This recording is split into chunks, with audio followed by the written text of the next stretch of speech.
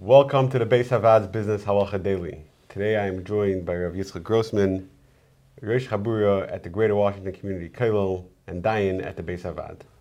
Let's talk about a fairly modern case. Somebody is nifter, and he leaves over a substantial Yerusha, including cash and an investment portfolio, stocks, bonds, what have you. How does the Torah review that with regards to the halachas of Yerusha? So all these different types of assets, whether they're cash or stocks or bonds, all these assets are really considered property and assets according to the Torah. Debt is an asset as well. You can own debt, you can own a chov. So all these assets are subject mostly to the same laws of Yerusha that ordinary, concrete, tangible assets are as well. The one difference is in the area of Yerushas Bechar. A Bechar, as we know, gets pishnayim, gets a double portion. But there is a major limitation on that in that a Bechar, the Gemara has a fundamental distinction between assets which are considered roi and assets which are considered muksuk. Muksuk are assets already in the possession of the father, in the possession of the family, and roi are assets which come to the estate, which fall to the estate after the death of the father.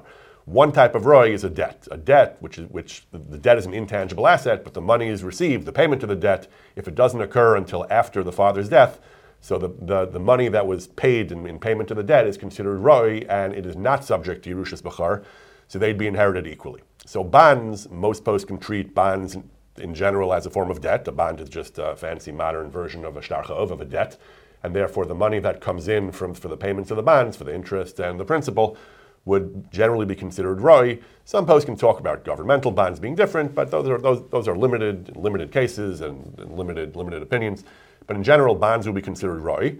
Stock, many posts can consider as actual assets. A stock is basically a form of ownership in a corporation. So stocks would be considered muksuk, and a bachar would get pishnayim. Some argue that we have to untangle what the corporation owns. If the corporation's assets themselves are roi, the corporation is a bank or something, and some of its assets are roi, or receivables weren't paid yet, then maybe those assets, you have to somehow figure out what percentage of the corporation's assets.